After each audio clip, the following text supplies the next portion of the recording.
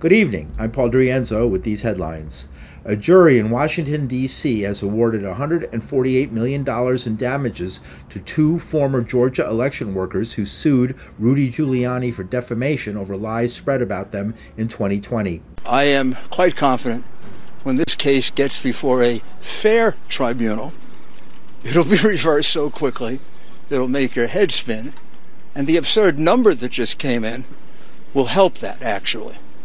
The verdict follows emotional testimony from Wandrea Shea Moss and her mother, Ruby Freeman, who became the target of a false conspiracy theory pushed by Giuliani and other Republicans, trying to keep then-President Donald Trump in power.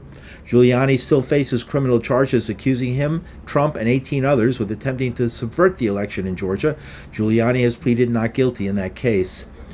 And Israeli troops on Friday mistakenly shot to death 3 hostages in a battle-torn neighborhood of Gaza City, and an Israeli strike killed a Palestinian journalist in the south of Gaza.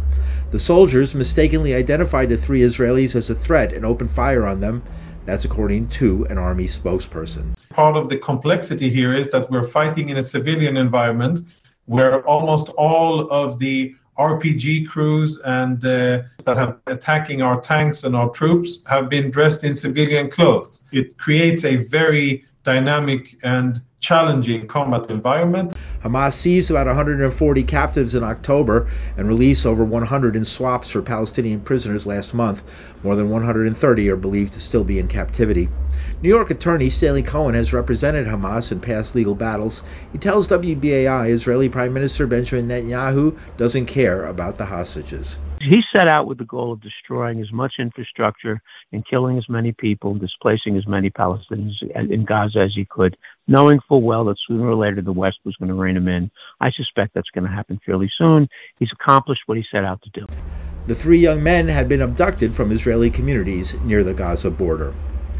And today was the last day of Hanukkah, the Jewish festival of lights, 2 weeks before Christmas, one of the most beloved Christian holidays. Usually tourists and believers flock to Bethlehem on the West Bank, where the Bible says Jesus was born. But this year, with war raging in Gaza, there are no festivities planned. The founder and president of Dar al-Kalima University in Bethlehem is Mitri Rahib. He says Gaza was the home of a small but ancient Christian Palestinian community before the war. There are less than 1,000 Christians left. They have deep roots in that city. Half of them were refugees from 48. 20% of them were killed in an airstrike on the Greek Orthodox Church. This is the end of the Christian presence in Gaza with this war. On October 10th, an Israeli bomb destroyed the Greek Orthodox Church of St. Porphyrius in Gaza, where many Palestinian Christians had sought shelter. The IDF said there was a Hamas base nearby. Rahib says the story of a Jewish Palestinian family fleeing a tyrant in the north to find shelter in Bethlehem is the story of Gaza. He says the message of peace is also the same. Peace on earth, it's not the Pax Romana, peace that the Romans wanted to bring through military oppression and subjugation of the native people, but the peace that Jesus came to actually preach, that is based on justice, on dignity, on equality. What Palestine and Israel need. Rahib adds the war against Gaza has nothing to do with religion. We don't see it as a religious conflict. Christian Jews and Muslims were living together for quite a while in good neighborhoods. The problem started when European Jewish settlers came here to take over Palestinian land and eliminate the native people. Pope Francis, who heads the Catholic Church, says he supports an immediate ceasefire in Gaza.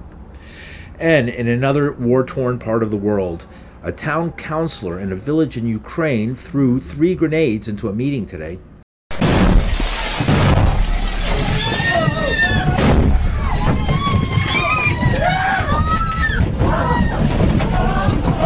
"26 people were wounded, 3 seriously.